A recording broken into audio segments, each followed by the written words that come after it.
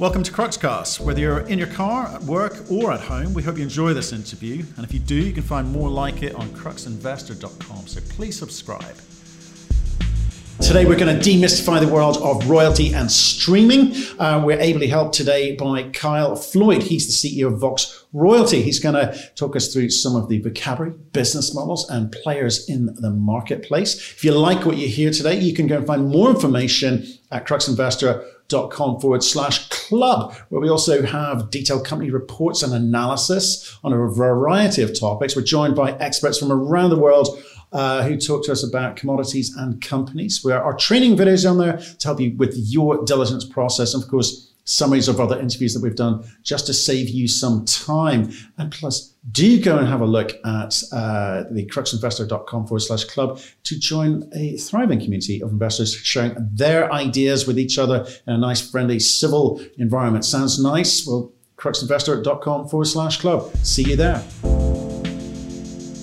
Kyle, how are you, sir? I'm terrific, Matt. Things are going well. Good. Good to see you. We spoke in December. It's way too late to say, did you have a good Christmas and how was your New Year? So, but did you? Yeah, I think we're expired on that conversation. But no, the end of the year was terrific. We're off to a really good start in 2021, so I can't complain. Cool. Okay. Well, I called you because I want your help. Okay. I've been, since we spoke, I liked our conversations. We've spoken to a few other royalty companies. We're even going to have a royalty week in the middle of March. Okay. But I need your help with definitions. We've had lots of questions come in here. And I think what I'm working at is that not all royalty companies are the same. Okay. And I think there's a perception out there that royalty is a royalty is a royalty. But I don't think that's true anymore.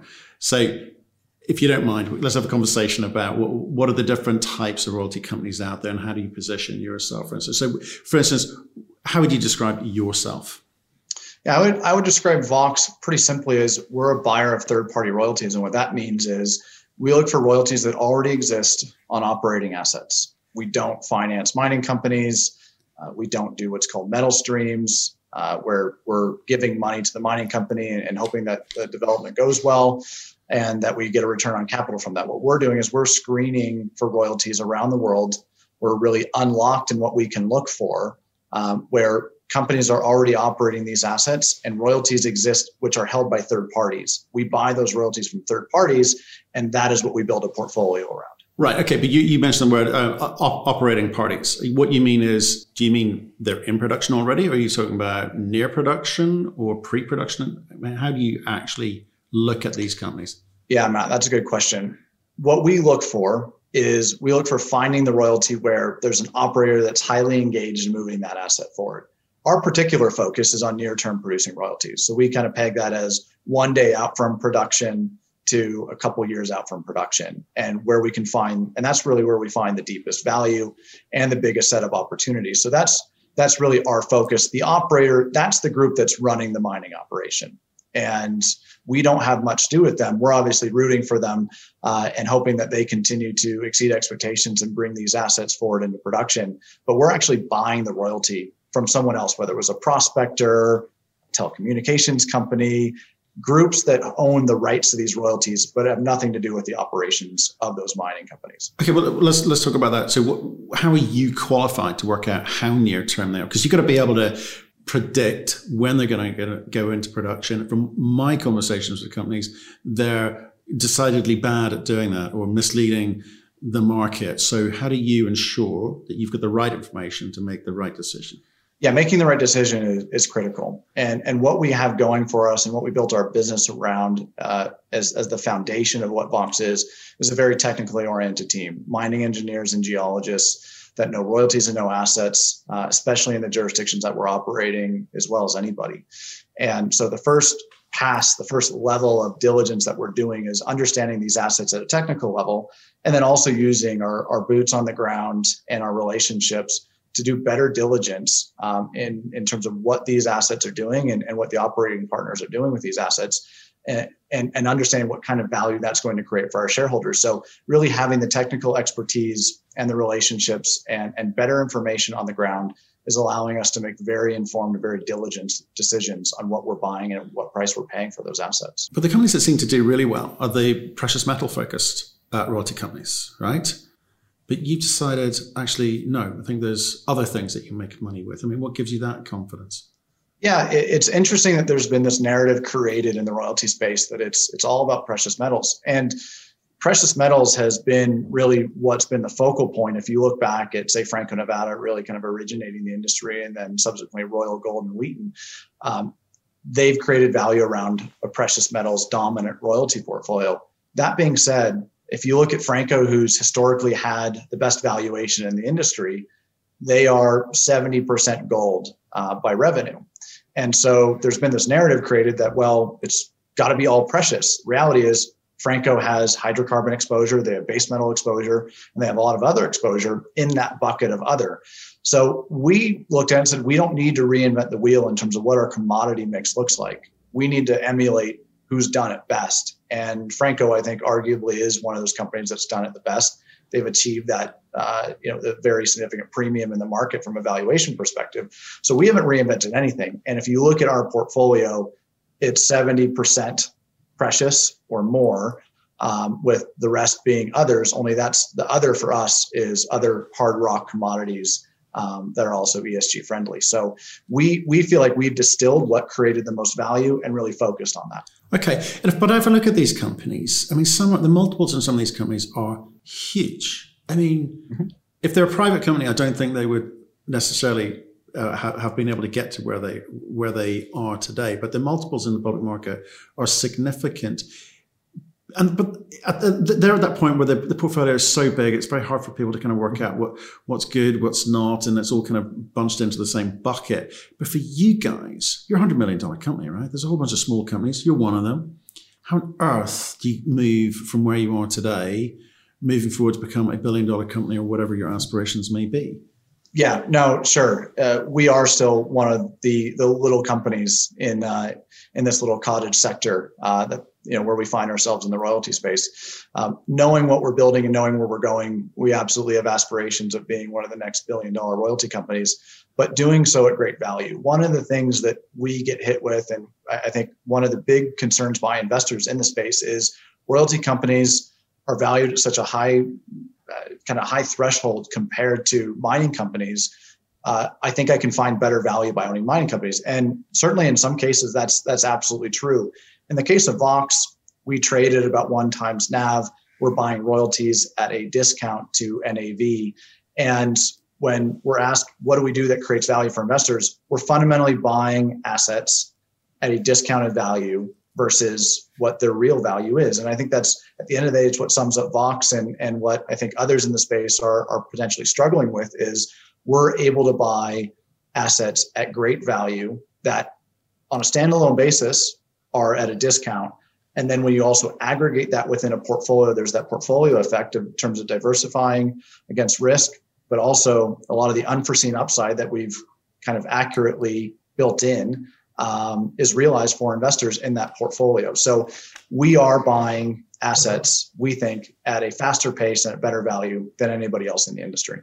But are small royalty companies, because everyone's looking for growth, they're looking for leverage, so that's why we invest. But are they failure proof? I mean, do you need to be that bright to run a royalty company? If you look back historically, most of the royalty companies that stayed exclusive to purchasing royalties have in fact performed exceedingly well. The reality is what you're seeing is because there's so many more royalty companies now, and most royalty companies frankly don't have the competitive advantages that Vox does. They're now in a position where they're having to reach, whether that's reaching to buy an asset at more than it should be transacted at, or they're reaching in terms of going into originating much more risky opportunities. And at the end of the day, what it is, it's the risk-adjusted returns are going to reflect that poor formula in terms of asset buying or investing. And so I can't say that when you look at the history and what you see is in the royalty market now, I don't think that every royalty company is going to be successful. In fact, I think there's going to be a lot that are very much unsuccessful. And it's the royalty companies that are going to be able to stay disciplined, buy assets at very good value, and be able to continue to execute that type of model, which is getting increasingly difficult with the competition in the space. I think it's an interesting voyage of discovery that we've been on and trying to understand the different models there. But I guess at the end of the day, the question is, okay, if some will fail, and I appreciate you saying that, because it strikes me as the fundamentals of some of these companies don't quite stack. It was maybe because we don't understand it yet. But when I also look at the multiples being achieved by some of the bigger companies, the mid to large companies, you wonder sometimes if it matters if they run the company that well, because there'll be a roll up, there usually is, or they're going to achieve multiples, which kind of, again, distorts the reality of the situation. I mean, is that true of the royalty space? Yeah, big question to answer, frankly. But when I think kind of breaking that down, I don't think there's going to be a roll up that saves the underperformers. In fact, I think where you'll see if there are acquisitions to be done, I think the acquisitions are going to be done between companies that acknowledge that the other counterparty has also bought assets at good value and has delivered return. Where I don't think, the broad spectrum of royalty companies now are going to be saved by any industry-wide roll-up. You've also seen that the larger players in the space they've been very strategic about when they've transacted and bought other royalty companies. And that's really been the case now for a number of years. So that's my perspective on that. I don't hold the crystal ball, so clearly things could unfold differently. And so I think valuations at the high end of the spectrum, when you look at the Francos and Royals and Wheatons of the world, they've done a very good job overall in terms of building a better risk-adjusted way to play the commodity sector. And they've now become, really almost, they compete with the indexes for funds. And they've created their own space at that market cap size because they're just a different risk-adjusted way to play the commodity sector. And I think it's worked out very, very well for them and for their investors. It's interesting to me because it's kind of like I'm building this picture in my head of the Big Short here, in the way that people compile products and put them into a bond, and that's then value rather than seen individually. You got good products, not so good products, and some bad products, but they're all blended together, and it kind of looks fine from a distance because no one bothers to do the homework. But as we know from the Big Short, that doesn't always work out. But that's kind of picture going in my head. I'm trying to kind of wrap my head around it, so it makes sense. Talk to me again about your database, because you mentioned something earlier which kind of made me smile a bit. You're talking about buying royalties from like automotive companies. You're finding them in strange places. Why on earth have these people got mining royalties? Yeah, so going back to kind of the basis of that question is we acquired a royalty database from a company called Mineral Royalties Online. They had went out and through primary data built from the ground up a royalty database of 7,000, now approaching 8,000 proprietary royalties that are out there, a proprietary database over these 8,000 royalties. That allows us to essentially high grade what's 8,000 royalties and bring in what we think is the best and what's going to create the most value for our shareholders. That's unlocked value in terms of us being able to find under the radar, unknown about royalties, whether it's a 1992 royalty agreement buried in a small junior mining company, or a near-term producer that's with a telecommunications business. We've been able to find royalties that are held by automotive parts companies, hearing aid businesses, telecom businesses, really? Others that we continue to try and convince that they hold a royalty. So we are finding royalties from disparate parties all around the world, whether it's doctors in villages, former prospectors of the land, or family offices. We are in conversations with more disparate parties holding royalties than really I think what can be explained in the time limits of this interview. So there's some people that own royalties. They don't know they've got these royalties because it's part of some other transaction, 2 or 3 transactions ago. Wow, that's hilarious. Are these worth anything, or are they just? Some are. Yeah, it's a great question. Some are, and some aren't. And we are always working out which ones are, and can we get a deal done on those? And so we've been historically very efficient and very effective in terms of working out that value. We've bought 2 or 3 royalties now over the last 12 months that we expected to be in production. They weren't in production when we were having these conversations with the counterparty that held the royalty. And within a matter of months, the royalty and actually the asset underlying the royalty advanced faster than even we expected, or maybe even in line with what we expected. And they've come into production now, which has helped us build a portfolio that when we went public, one of the knocks on us, frankly, was we had one producing asset. We now expect to be ending the year at 6 producing assets. And we think there's a lot of room for growth on top of that. So we're finding really good assets all around the world with these disparate parties. We're working out with our technical team at the front lines which of these royalties and which of these assets is going to create value for our shareholders. But does that matter? You started the year with one producing asset and you've ended the year with 6. Does the market value you for being in production, or is it really just looking at this big long annuity stream, in which case it applies a certain multiple and it's fine. You don't need to rush into producing, because right at the start you said, "Oh, we're looking for like producing assets." That's really, but that's the expensive stuff, isn't it? Yeah, it's a good question, and it goes to your big short thesis that investors want to understand what they're buying, and one of the easiest things to understand is cash flow. We are in a very aggressive cash flow ramp now based on our assets moving into production, and so just to clarify, we have 4 producing assets now. We expect that to be 6 based on operator visibility and what they've released to the markets. And we think there are more that will fall into that category as well. So we expect to end the year at 6, we're at 4, but we're growing clearly with the right trajectory. And so where we find the deepest value is those royalties that are up to a couple years out from production. That being said, we can find great value in exploration stage royalties as well. But you are absolutely correct. As soon as something flips into production, there's a little bit less opportunity to find and create value on those opportunities. But our sweet spot is, call it 1 day to 2 years out from production, where our technical team and our understanding of the jurisdictions that we're operating in is quite extensive. And what's your threshold there?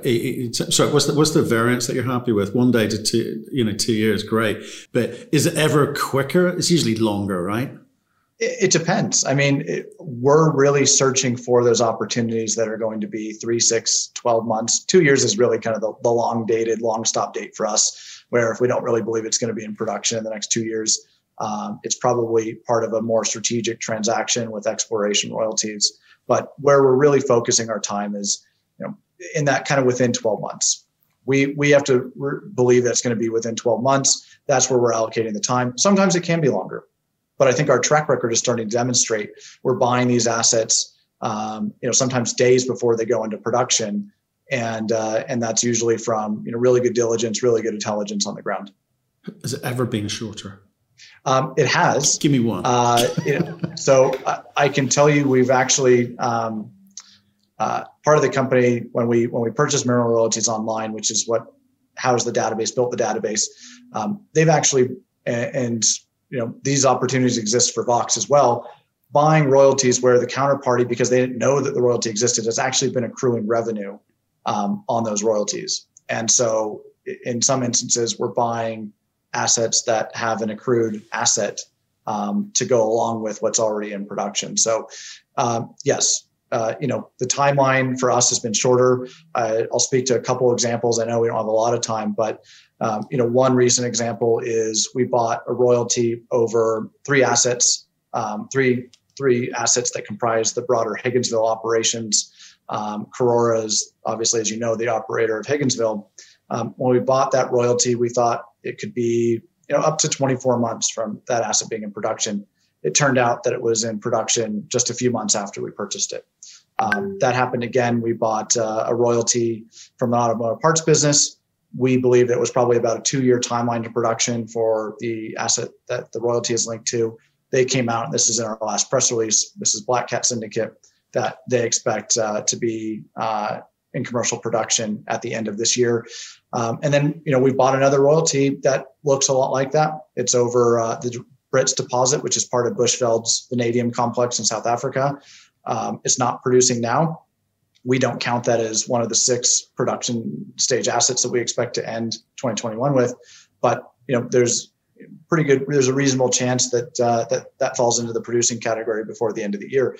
It's a lot of opportunities like that we're surfacing for our investors, but that we're taking highly technically informed viewpoints when we're purchasing those assets. How on earth did you get a royalty on Higginsville? We speak to them all the time. I love Paul Hewitt. And by the way, they've just, I think they've got a $20 million drill budget for the exploration drill budget for this year. How did you get a hold of that? Because he proudly told me that they've been buying back their royalties from people like Mavericks and others on Spargos and so forth. He must have hated that. Yeah, I mean, I can't speak to their boardroom conversations, but they're great operators. They run a great operation there. We were really fortuitous and appreciative of the opportunity to have a royalty over those operations. It's part of the ecosystem. The fact that we're in the market buying these third-party royalties, it's what helps build value in the industry. Prospectors have to know that there's a monetization event for them to go out and explore and bring these assets forward. And us buying the third-party royalties from whether it's a prospector or a mining company, or the disparate parties that we bought royalties from, this is what helps keep the industry going. And I think some of the operators look at royalties and they want to buy them back because they don't want that essentially lien on the revenue. But I think what's getting lost sometimes in these conversations is royalties are a key part of the ecosystem for the mining industry to be healthy. And us being in the market buying these third-party royalties is really helpful in continuing to build that ecosystem. So where's hot right now? Where in the world is hot for royalties?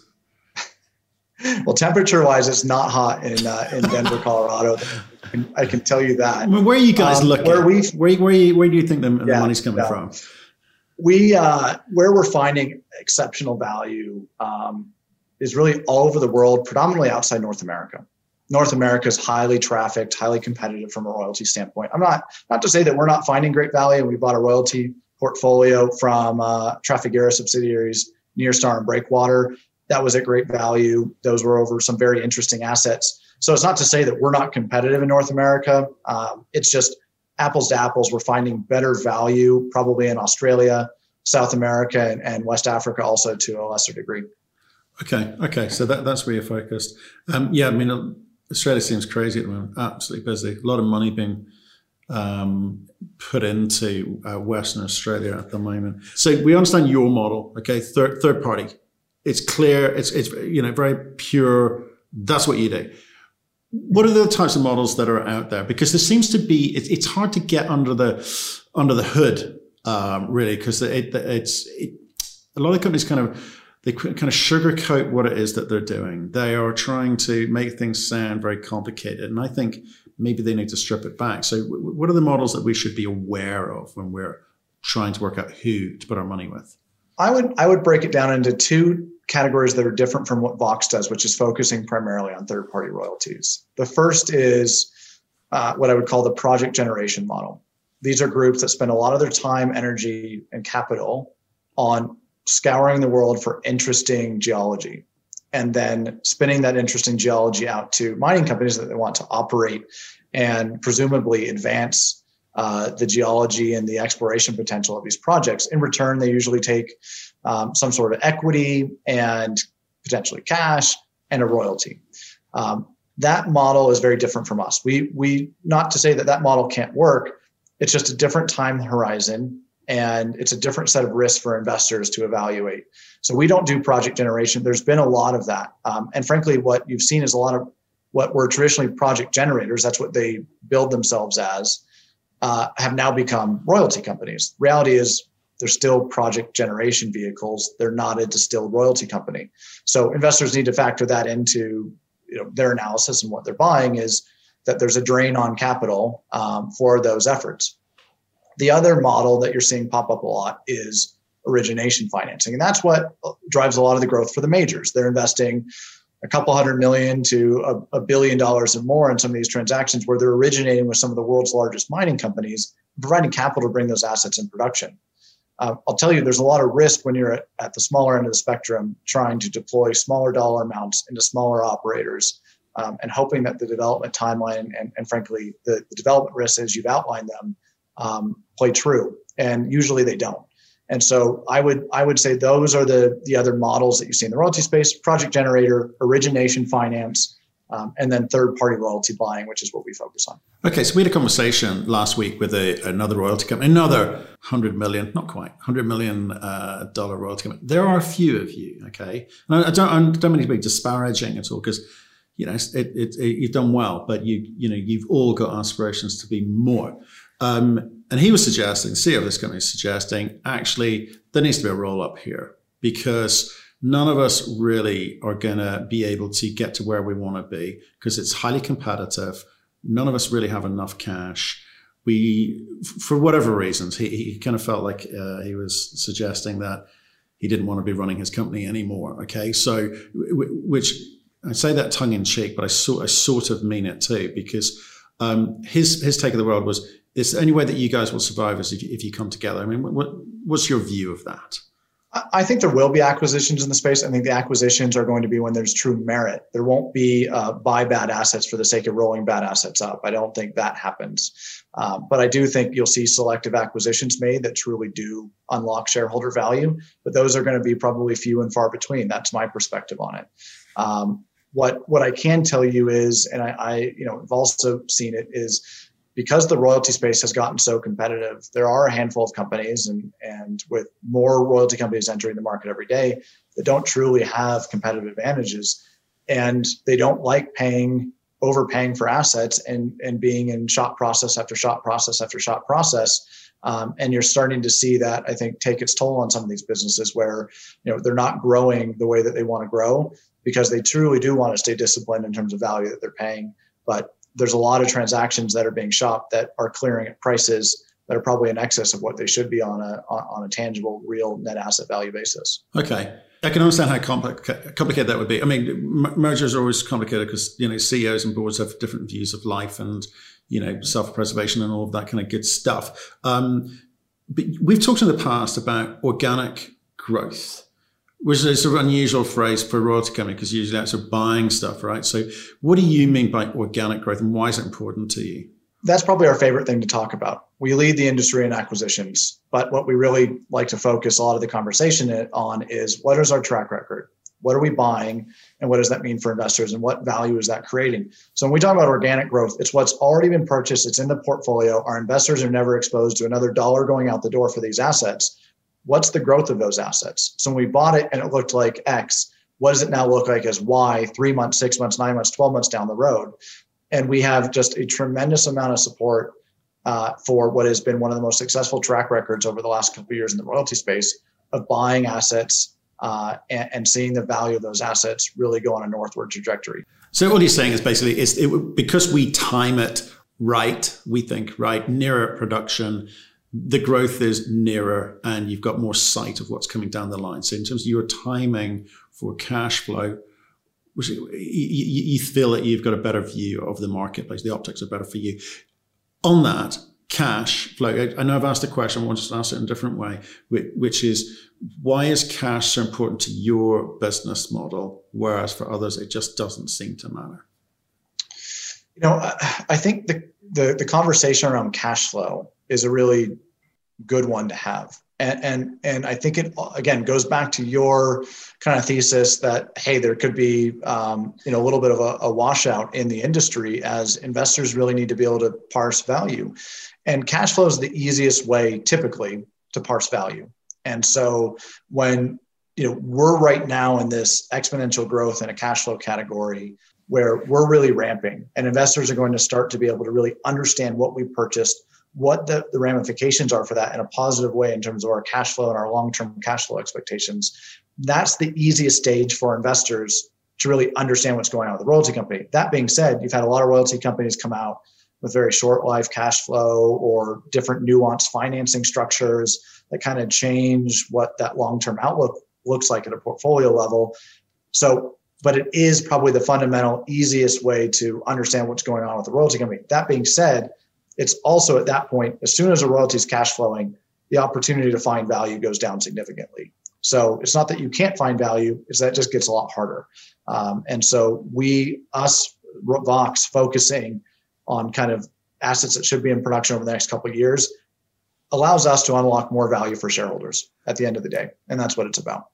I mean, it's really interesting to me. I mean, you've helped me kind of, again, it's just building the picture of how this sector works. I can see why it's probably in some companies' interest not to get to the cash stage point because people can value them. People can parse value, which is much harder to do in an asset, which is very technical. Cash is cash. It's a really easy quantum to work out. If I did a comp of all of the companies in this space. I imagine it would be quite interesting. I think it probably helps some people to have the bit of mystery to what they're doing there. My take, you better not comment. I'm here to learn. Okay, so let's just kind of finish up on 2021. You've talked about, they use this phrase in your presentation I saw, you've had a transformational year. Can you have more than one transformational year? Are they all going to be transformational years? I think at our stage, we should have a number of transformational years. And so we're going to have to find a different word to describe the type of year that we're having and that we produce for our investors. But 2020 was transformational in that, it was really kind of I would say the culmination of us operating as a private company, transitioning into a public company. We closed on more than 30 royalties across 13 different transactions. None to our knowledge were shopped. So that just continues to, I think, solidify what we tell investors we're really good at, which is finding great value in the royalty world and bringing that forward for our investors. 2021 is going to be, again, a very, very big year for Vox in terms of what we're working on, both from an acquisitional standpoint, but also, as we just talked about, the organic growth is really de-risking our royalty portfolio and increasing the value of our royalty portfolio. And as an investor and one of the largest investors in the company, that's really exciting, what you want to see your royalty company deliver for you. For sure. Carl, thanks very much for today. I just wanted to reach out because I had a great conversation with you in December. I learned a lot. Then I realized how much I didn't know. And I wanted your help, okay, to kind of decode the royalties space. Will you come and join us in the guise of Vox Royalties, recommencing 15th of March? And you can tell us your story then?